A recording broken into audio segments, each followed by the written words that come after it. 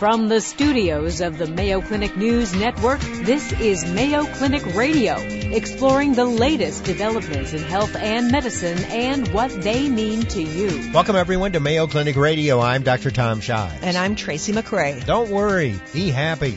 That's a lot easier said than done, isn't it? Sometimes what's needed is a recipe for happiness. Just telling you, would you mind being happy today, please? It's not going to work. So we need to give you the ingredients. Make a good soup. That's not enough. How do I make a good soup? That is the key. Mayo Clinic stress management expert Dr. Amit Sood's new book, The Mayo Clinic Handbook for Happiness, offers helpful advice to achieving a happier life. Also on the program, hernias have complicated names but are really quite common. Find out which ones require treatment and which ones don't. And cochlear implants bring new sound to the hearing impaired. All that, along with this week's health and medical news, right after this. Welcome back to Mayo Clinic Radio. I'm Dr. Tom Shives. And I'm Tracy McRae. With us, Dr. David Farley, General Surgeon at the Mayo Clinic. Dr. Farley, welcome. Nice to have you. Thanks for letting me be here. I know you do all sorts of surgery, but one of your specialties, unless I'm mistaken, is hernia surgery. Yes, I do a lot of them. And a hernia, for the lay person, means what? It's basically a hole. It's a spot that should be closed and tissue pooches through. Sometimes that's an organ, sometimes that's a piece of fat, but it's a hole where there shouldn't be a hole. And it's a hole that something goes through and it shouldn't go through there. Exactly. The body's pretty good at keeping things intact, and the hernia allows things to push out. Why does this happen? Why do we get hernias? Lots of different reasons, but most commonly it increases over time, so age is a big factor. We used to think that skinny people or chubby people might be more or less at risk, and we find that that's really not true. Probably the number one thing is age over time, and then intra-abdominal pressure. If we're talking about belly button hernias or inguinal hernias, sometimes it's the pressure, and that can be caused for a couple different reasons. Those are the two most common types of hernia. The other one I can think of is hiatal. And explain the difference in where those three occur. Sure. Holes can happen anywhere. So a belly button hernia, an umbilical hernia, is very common in young kids. Babies will have them, almost everyone. And a couple years later, oftentimes those hernias will be gone because the baby will grow and heal, and it's not a problem. The most common hernias in the United States and across the world are inguinal hernias. Roughly 700,000 to 800,000 inguinal hernias are repaired every year in the United States. So that's down in the groin? Down in the groin, the connection from the trunk to the leg. And that's when your doctor's checking you, if you're a male anyway, and he says, turn your head and cough. It was a long time before I figured out why I was supposed to turn my head. Yeah. I thought that was part of the test, but he just didn't want me to cough on him. That's exactly right. So in my head, only men get hernias. Do women also get hernias? They do. They do, and lots of different hernias again, but if we're talking about groin hernias, inguinal or femoral or umbilical hernias, about 90+% of all hernias will be in men, but 8 or 9 or 10% might be in women, yes. What's the why would that difference occur? Well, women are stronger. They're the superior gender when it comes to hernia, absolutely. I'm just thinking it must be muscle structure somehow. You girls are so strong. Yeah, big muscles. When we're talking about inguinal hernia, which is the most common, in men, we have to have a blood vessel that goes down to our privates, and we have to have a blood vessel that comes back, and we also have to have a tube that carries the sperm. So there's three things that have to go through the abdominal wall. So when that physician asks you to turn your head and cough, he or she is putting their finger up in that hole where those three blood vessels come out. And over time, that ring, that space will open up and tissue will pop out, and that's a hernia. In women, there's no such need for those vessels to go down, and that ring is extraordinarily tight. And so it's far less common to get an inguinal hernia in a woman. Yeah, we've got a lot of pipes that have to come down through that hole. And as over time, that hole gets a little bit bigger or weakens, is that how the bowel then comes through that hole also? That's exactly right. Over time, coughing, sneezing, putting pressure, things want to pooch out. We can see that. There's some genetic component. We have some families and members that my dad had a hernia and my grandpa had a hernia and now I've got a hernia. It does tend to run in families sometimes, but that's not a key component. We notice that smokers will have more hernias because they're probably coughing more than other folks. Anything that increases the pressure on the inside of the abdomen wants to push out is going to help cause a hernia. Well, that's right. I think just anecdotally, you lift something heavy and you end up with a hernia. Yeah. That's the cartoon version of it in my head. That's right. I mean, all of us have a little bit of a space there, and the more that you're lifting and tugging, the more problems you'd have. Having said that, somebody that's a bodybuilder that's lifting weights all the time, they don't have any higher risk. They're fit and healthy. It's probably obese people probably have a higher incidence, but they're so chubby that the fatty tissue, we don't notice that they have a hernia. When you turn your head and cough and put that finger there, there's fatty tissue. So anything that increases pressure inside the abdomen is going to try to pooch out and cause hernias and make them symptomatic. So the risk factors are being male, being overweight, smoking because of the cough. And then the key thing, at least the studies that we've done here in Olmsted County, the older you get, the more likely it is that you're going to develop a hernia. And that's where the tissues weaken, and that hole there wants to pooch out and allows that tissue to move through. Is there an age where this typically happens? The most common people that get hernias fixed are between 40 and 60, typically working males, that this is now bothering them. Having said that, if we look at who's getting hernias, at about age 70 or so, it really increases with an incidence at that point. Whether or not people get them fixed or not, that's another choice. How do you know if you have a hernia? What would the symptoms be? Now, your doctor may detect it early on by doing the cough test, yeah. But how would you otherwise know you might have one? Well, it depends a little bit. Most people, if have a belly button hernia, they can feel that little funny little nubbin through the umbilicus. But if we're talking inguinal hernia, most people will notice in the morning feeling just fine. And as the day goes on, they'll get sort of an achy sensation in the groin, that connection between the trunk and the leg. And there'll be sort of an achiness. And then over time, they'll notice when they cough or they sneeze, maybe a sudden bit of pain or discomfort.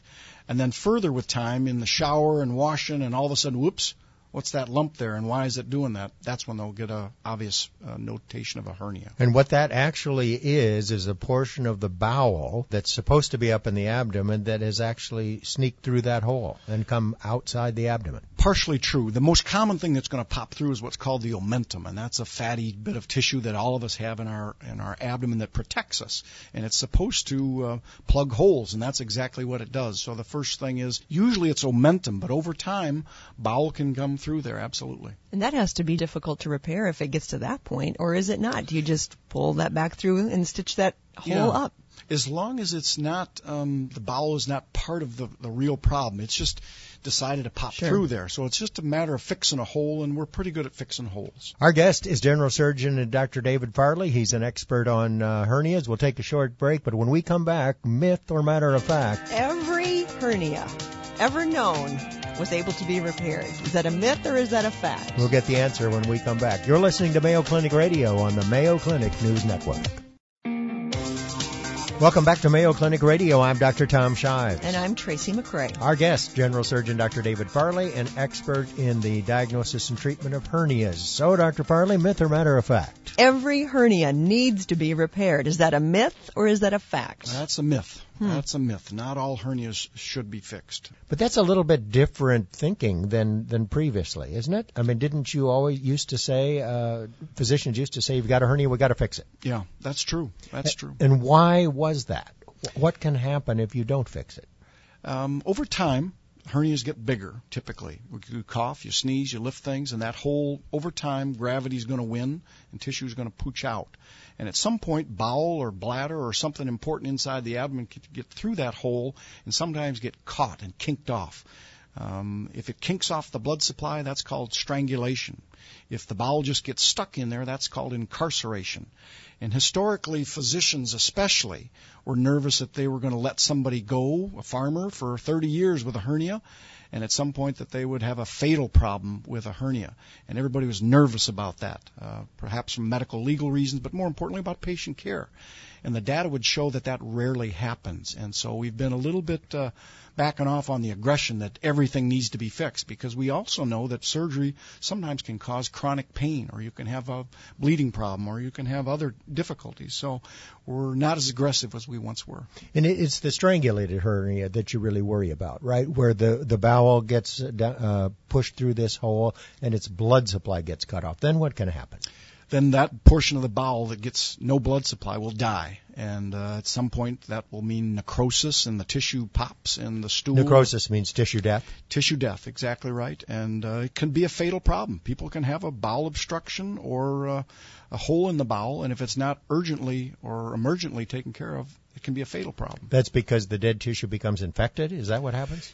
Absolutely. Septic shock, and it's a bad problem. And it's rare that that's going to happen with a hernia, but there are sometimes some ways to tell that this is a problem that we need to think about fixing this sooner rather than later. So how do you make that decision, whether or not to fix or to leave it alone? It's all dependent individually on the patient that we see. It might be different for a 99-year-old person or for a 15-year-old person. But when I look at somebody with a hernia, if they come to me and say, hey, my doctor found a hernia, and I didn't even know I had it, I will ask them, does this bother you? Does this pain you? When you cough or you sneeze, is there a problem? And if the answer is no, I don't know that it's there, then I tell them, it's going to take a series of years likely before this is going to be a problem, and when it's symptomatic, we can fix it. And oftentimes people will say, well, hey, I'm going on a trip and I'm going to be gone for 6 months. I may not get fixed now. We can do that, but they need to understand, of all the people that I operate on, the ones that I'm most nervous about that I'm not going to help are people that don't have any symptoms or pain. And so now I fix the hernia, I pat myself on the back, hey, nice job, I fixed the hernia, and now they immediately have pain.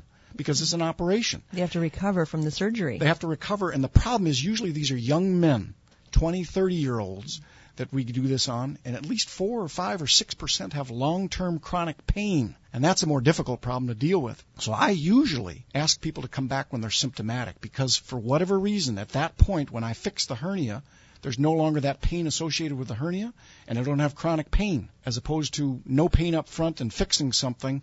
I'm putting them at risk at 1 in 25 are going to have long-term problems with that. We all learned first do no harm, didn't we? Absolutely. And is there a spot in here for a little commentary on watchful waiting? I know over the shows that we do, sometimes watchful waiting is a piece that, patients need to get a little more comfortable with. Mm-hmm. And I think as a population, we're not so comfortable with watchful waiting. Yeah, that's true. I think, as physicians, we need to do a better job of clarifying exactly what it is that we're going to do for you.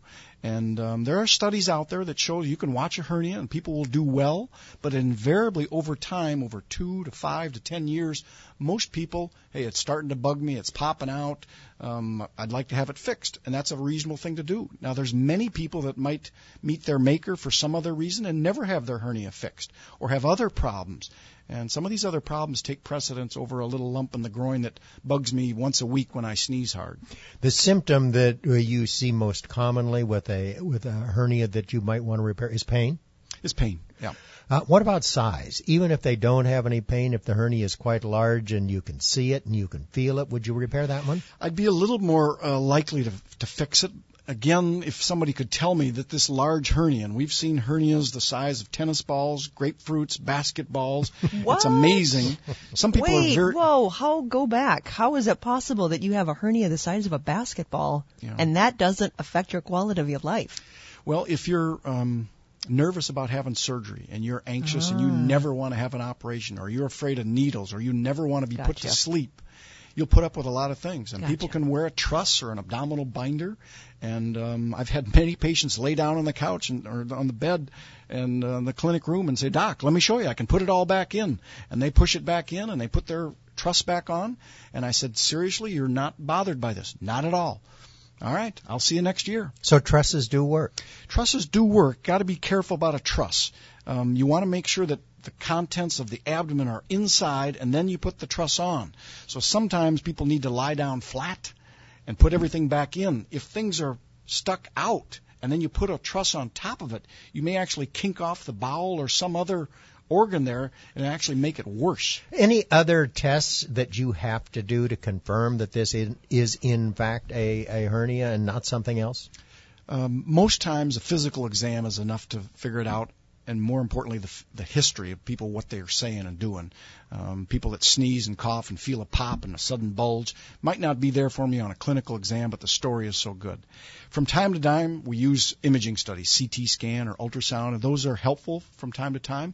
But it's rare that a physical exam with a good history won't let us know this is a hernia. Do you ever find a situation where you think it's a hernia, but you do some imaging and find out it's a tumor? It's rare. It's possible. There are times with ladies, especially more than men, might have a varicose vein in the leg near the femoral region where the leg meets the trunk. There can be a funny bulge there that we think, hey, is that a hernia? And it turns out it's a blood vessel, and we really don't want to put a stitch in that if we can help it. There are times when people have fatty growths called lipomas. They're benign lumps, and they can happen down in the region where hernias occur. But for the most part, it's usually not a massive problem. There are some rare tumors that you're familiar with that happen on the inside of the abdomen that every now and then pooch out, and we'll see those as a hernia. But usually I'll get a sense that the patient's not feeling well and they've lost weight and there's something else going on. So let's talk about the surgery, because you've made huge advances in how you do the surgery, the time of hospitalization, et cetera. Tell us what's involved with the surgery. Several different ways to fix a hernia. There's the old-fashioned way of making an incision, sliding down through the abdominal walls, finding that hole, pushing the tissue back in, and then stitching it up. We used to stitch it up, Will and Charlie, maybe with horsehair or steel or things. Now it's nylon or Prolene or silk. But we found that using a piece of mesh is better. It's stronger, it's flexible, it causes less pain. People are back to work quicker, and the recurrence rate is less. So you cover the hole with a piece of mesh and sew that over the hole? That's exactly right. It's a piece of parachute. It's nylon, basically. And in a woman, you can sew the hole shut. In a man, you still want your private parts to work. We've got to cut out a little hole in the mesh and wrap it around. And so it's dicey sometimes because there's a few nerves there that are important. And then, of course, the blood vessels that are going down to the private parts are important to be careful we don't hurt those. I just was going to have to add that I guess I've been giving this too short shrift over the years. I've thought a hernia repair was just not a big deal at all. But the way that you're describing it, it makes it sound like it's a little more complicated. And certainly the side effects afterwards, the recovery from the surgery can be a little bit more than I've given it credit for. Well, and I think historically we've probably treated farmers from Pine Island and Zimbrota and elsewhere that grin it and tough it out and get through it. And they'll see me back. That was 20 years ago, limping, walking down the hall. Doc, thanks a lot. That was a great repair. I'm feeling so much better. And nowadays we've got patient expectations that are higher. And I'd like my hernia fixed today, and I'd like to start work 2 days from now. And we've had people play tennis the day after surgery. I don't recommend that, but that is happening now. So you talked about the operation where you use a piece of mesh. You have to make an incision in order to do that? 2 ways to do it. One way is to open it. The other way is to do what's called laparoscopic or endoscopic surgery, smaller incisions, and you put the mesh sort of on the inside as opposed to on the outside. You can do it with smaller incisions, maybe a little more cosmetic. The nice thing is laparoscopically you can fix 2 hernias with the same little incisions. And why wouldn't you always do it through the laparoscope? There's reasons. Some people can't be put to sleep under general anesthesia, and you really need to do that for a laparoscopic approach. There's some folks that don't want to go to sleep. There's others that are nervous about the newfangled technique. Give me the old thing, doc. So there's a variety of reasons not to do it.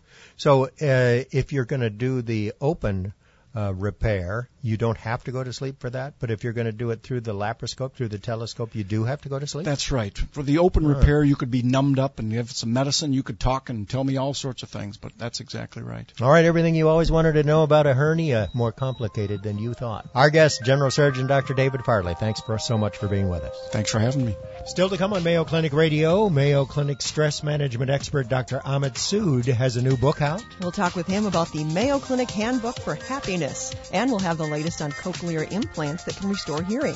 Do you have a health-related question you'd like us to answer or a topic you'd like us to cover? You can tweet us anytime at #Mayo Clinic Radio or send us an email at mayoclinicradio@mayo.edu. Coming up, the latest health and medical news with Vivian Williams. You're listening to Mayo Clinic Radio on the Mayo Clinic News Network. Hi, I'm Vivian Williams with the Mayo Clinic News Network headline. Tampons. A study from Mayo Clinic shows they may be key to detecting endometrial cancer. Researchers say it's possible to detect endometrial cancer using tumor DNA picked up by ordinary tampons. The new approach looks for the presence of chemical off switches that disable genes that normally keep cancer in check. This finding is a critical step toward a convenient and effective screening test for endometrial cancer, which is the most common gynecologic cancer in the U.S. Dr. Jamie Bakam Gamez, gynecologic oncologist at Mayo Clinic, explains. The challenges with endometrial cancer is that there is not a screening test for it. Even though it's the most common gynecologic malignancy, we don't have a Pap test for it, a mammogram for it. There's not a screening test that picks up endometrial cancer at an early stage or at a precancerous stage. We wanted to build a screening test around a collection device that was well accepted and patient accepted and easy to access. It's estimated that over 50,000 new cases of endometrial cancer will be diagnosed in 2015. The results of the Mayo study are published in the journal Gynecologic Oncology. With today's Mayo Clinic News Network headline, I'm Vivian Williams.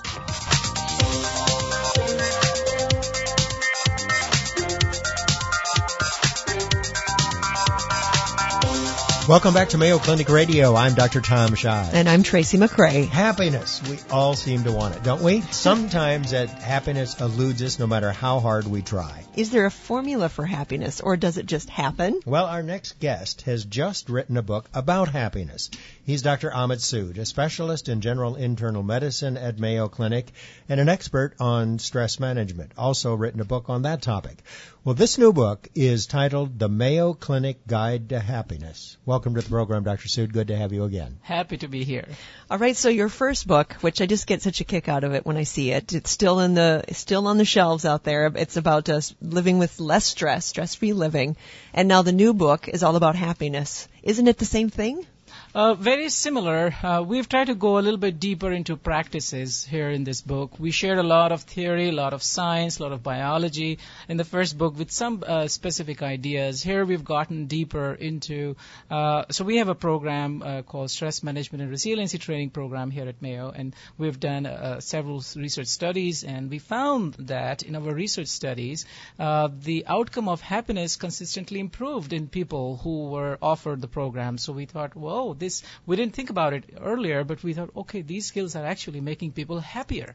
And so we got the idea of tweaking some of these approaches to enhance people's happiness. Isn't happiness a hard thing to measure? Oh, well, there are validated scales. For an individual person, there may be some foggy sort of ideas there, but when you look at 50 or 100 people, and if they say, oh, I'm gloomy to begin with, and at the end of the study, about 80% of them say, oh, life couldn't be better. I don't know what else you need. And more than that, it's their subjective self-report. And when they say, now I'm getting along much better with my husband and my kids, and there's so much more love in my family. I mean, I don't think that's all you need. That's all what you need. Do you know the main reasons that people are unhappy? I mean, is it not enough money? Is it their relationship with their spouse? Is it their kids? What is it? I think the main reason is we are looking into the wrong place for happiness. So exactly as you said, when you ask a college graduate, what do they seek? Money and lots of money. And so many of them are running over to California or, trying to be cool and famous. None of those things give you happiness. We thought these things will give you happiness 30 years ago, but there is now conclusive data that is not what gives you happiness. Being cool and famous doesn't make you happy. No, it doesn't. A lot of money doesn't make you happy. Tracy. No. Yeah, no. Because our brain adapts to the good very quickly. Our brain starts treating that as a basic expectation. And there's very strong biology to support that. What gives you happiness is relationships, meaningful relationships, pursuing a positive, deep meaning in life where you're able to help others, altruism, for many people, some form of spirituality, creative pursuits. Those are the things that give us happiness. And so those sound like the chapters of the books that the chapters of the book that you just listed off. So we have we have tried to carve a path towards achieving those goals. Okay. See, just telling you, Tracy, would you mind being happy today, please? It's not going to work. So we need to give you the ingredients. I will try. What makes make a good soup? That's not enough. How do I make a good soup? Mm-hmm. That is the key. So we have we have put together all the key ingredients that we believe joined together to create the soup of happiness. Okay, the book is just out, and the name of the book is? The Mayo Clinic Handbook for Happiness. All right, so we're ready. What are the key elements? What do you tell people in these sessions that you have about how they can be happy? There are three core aspects, Tom, in our sessions. The first aspect is we help people learn from a neuroscience and evolutionary biology perspective why are they less happy than they potentially could be. So we discuss a model of the brain where we talk about brain being in focused or default mode. Focused mode is the mode when brain is happy. Default is when your mind wandering. So, for example, have you ever read a book? You read half a page, you say, what was I reading? It happens all the time. Yes. So I'm sure, I don't know if your wife has ever accused of late that you're not listening as well to her and you blank out when she's telling you three things. Has that ever happened to you? Yep. I try to make it look good, though. I pretend like I'm listening. I've got that down. So during that time, when that is happening, your mind wandering. Your mind is going elsewhere. And when mind is wandering, where we spend about 80% of the time these days, it is generating stress. And that mind wanders because of negativity bias. We focus a lot on negative than positive. We discount the good. We have a frame of comparison. For example, if you were participating in Olympics, if you've won silver versus bronze medal, the one who wins the bronze medal is the happier because he compares with getting nothing. Silver medalist compares with just missing the gold. See how frame of comparison changes everything. So all that fascinating. We share with people in about 15 to 20 minutes all that we believe need to know about how brain and mind work. From there, then, we go into attention. And what we do is discuss some surgically placed specific attention practices that can undo a lot of stress in life and that can help them engage with life in a very positive, meaningful way. So, for example, the morning gratitude exercise, the just notice exercise, the 3-minute rule when you get back home, how to connect with your family, and these are all sprinkles, tiny sprinkles of positivity or meditation, sprinkled multiple times during the day. They only take 30 seconds to 2 minutes. The total time with our program is only 7 minutes of practice during the day. If I would love to give money back guarantee that it'll work for you. And so the way I see these are like if you have a glass full of milk, we don't add more milk to your glass, we add chocolate powder to the milk. So to make the whole milk much tastier. I have to say though, what you said about that, when you get home from work and everybody's reassembling in your family, you had said that a long time ago when you were on with us, and I started doing that. When the kids would get home from school, I would stop what I was doing and walk towards them and say, "You're home." And the difference that I felt, yes, and the way that they would start reacting when they'd come in the house, I was like doing my own little experiment based on something that you had said, and it's dramatic. The difference they that it didn't makes. go, "Oh, God, what's wrong with Mom?" No, they just, they started walking into the house differently. I would watch them walking up the sidewalk. I mean, it just was really dramatic. And then also doing that with my husband, because sometimes we're like, absolutely, all right, shift gears. No, we got to get everybody off to basketball and to play practice. And I tried to greet everybody like, here we are back together again. And it's the greatest thing that's happened all day. And it seemed like it made a difference. The 3 minutes. The 3-minute rule, yeah. So so basically, when you go home, and what Tracy was saying is, if I am busy improving my daughter, did you do your homework? Why there's so much clutter? And the laundry is blah blah blah. Then they associate me with feeling bad about themselves. See, I was feeling pretty good until Dad showed up on the scene, and I don't feel good anymore. So next time he comes, I'm going to be in my head, and I'll show I'm busy, and I'll be in some social media something. Mm-hmm. So I want them to associate me with feeling good about themselves. And the single best thing you can do for your kids is light up when you see them. Mm-hmm. With your family, light up. This is what I see many corporate executives, all highly successful people, etc., when they come, tears come in their eyes when I ask them, tell me the most memorable personal moment. That is when my grandpa lit up when he saw me. Mm-hmm. So don't let that go by. But it's amazing that it doesn't happen. So you have to develop intentionality. You have to, when you go home, so this is what I do. When I'm in the garage, I check my emails right in the garage before I go home, because I know there are people expecting me to check so when I'm home, I'm not hugging my wife and checking emails behind her shoulder, which is what was a picture recently. So, and then I just set that intention that I'm going to meet some very special people who I haven't met for quite some time. And so that is the 3-minute practice. And there are several other such practices, Tom, that are geared towards enhancing your happiness. And they're all in the book. Right. And the name of the book is the Mayo Clinic Handbook for Happiness, subtitled a 4-step plan for resilient living. Thanks for joining us once again. Thank you. Up next, restoring the ability to hear. We'll learn more about cochlear implants next. You're listening to Mayo Clinic Radio on the Mayo Clinic News Network. Welcome back to Mayo Clinic Radio. I'm Dr. Tom Shives. And I'm Tracy McCrae. Tracy, imagine what it must be like to never have heard a sound in your whole life, and after having a special surgery, to hear voices, music, everyday street noises, sounds that most of us take for granted. Yeah, it is remarkable technology, and the surgery that makes it possible is called a cochlear implant. Indeed, some who have received this implant call it the miracle of sound. With good reason. You know, here to talk about cochlear implants, what they are, and how they work is Dr. Douglas Sladen. Dr. Sladen holds a doctorate in hearing and speech sciences and is director of the Mayo Clinic Cochlear Implant Program. Welcome to the program, Dr. Sladen. Good to have you with us. I appreciate that. When did cochlear implants come on the scene? How long has this been an option for patients? So last year we celebrated 30 years of cochlear implant work in the United States. They first were FDA approved in 1994, and Mayo Clinic was one of the first centers across the United States to start doing cochlear implants. So we have a long and formidable history in this area. I presume that means that your cochlea isn't working and you have a substitute? And what is the cochlea? Good question. So the cochlea is the snail-like structure of the inner ear. And that is the organ that houses very sensitive little hair cells that are responsive to sound.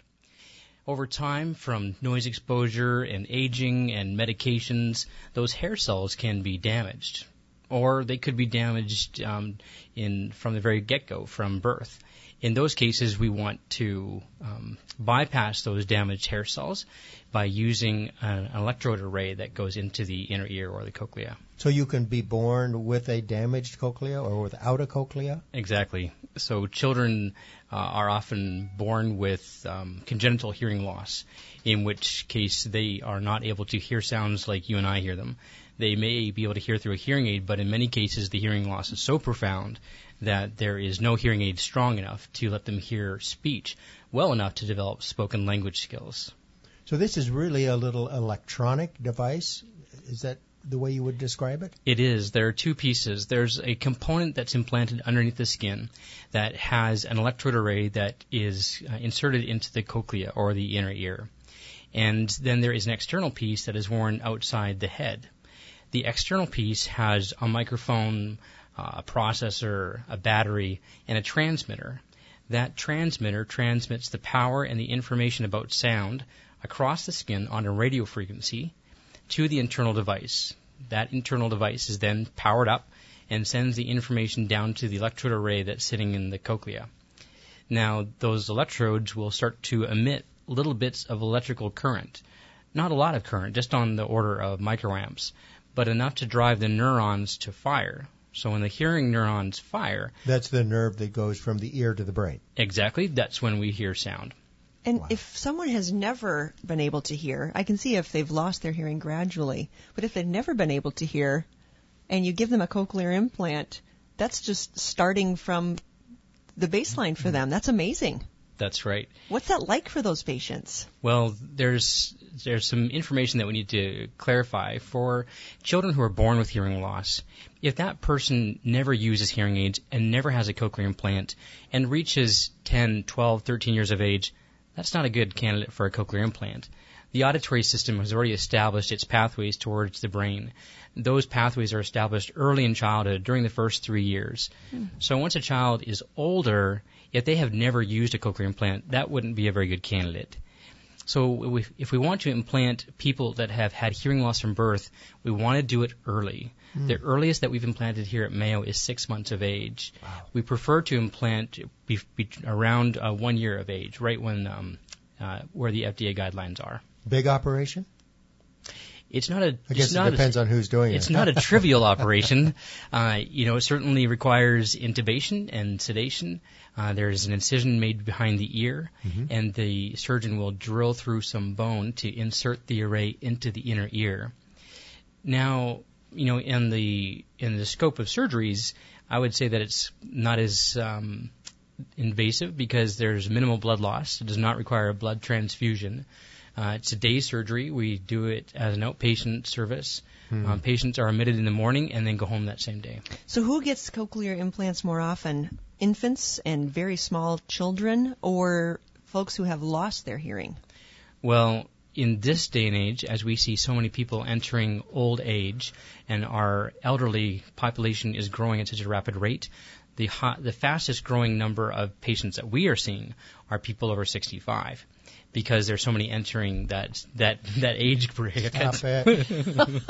I have to needle you a little bit because put me on the list just in case. When we started this interview, I turned down my headphones, and yes. I always tease Dr. Shives that his are too loud. But over the course of time, it is cumulative, and you do lose your hearing. That's right. Wow. So the aging process, noise exposure, medications, all of those things contribute towards hearing loss in older age, as well as our genetics. So some people are born with a predisposition towards developing hearing loss with the aging process. Why would you do a cochlear implant instead of hearing aids? Well, we do a very extensive evaluation first to determine what's our best option. Obviously, we want to choose a non-surgical option if we can. So if the patient can be helped with hearing aids, then that's the route that we'll go. But if we fit them with the best hearing aids and then we test them and they're still not able to understand speech well, then we'll move them towards a cochlear implant. And the cochlear implants work that well? Our outcomes are amazing. Children who are implanted young and early in life, if there are no other coexisting conditions, will develop spoken language skills on par with their normal hearing peers and will be mainstream by the time that they're school age. Unbelievable. Older adults, our average adult scores about 65% single word understanding in noise. Now, it may not mean a lot, but it means that with no cues to what's being said, they're able to understand a single word 65% of the time. And they usually come to us understanding almost nothing. I had heard, and this is not to toot our own horn, Tom, but I had heard that you would jump at the chance to come and talk about cochlear implants. Why is it that you're so excited for people to know more about this option? When we consider the number of people who are likely candidates for a cochlear implant, there are only about 6% that actually reach the clinic and get a cochlear implant. And the reason is likely due to visibility.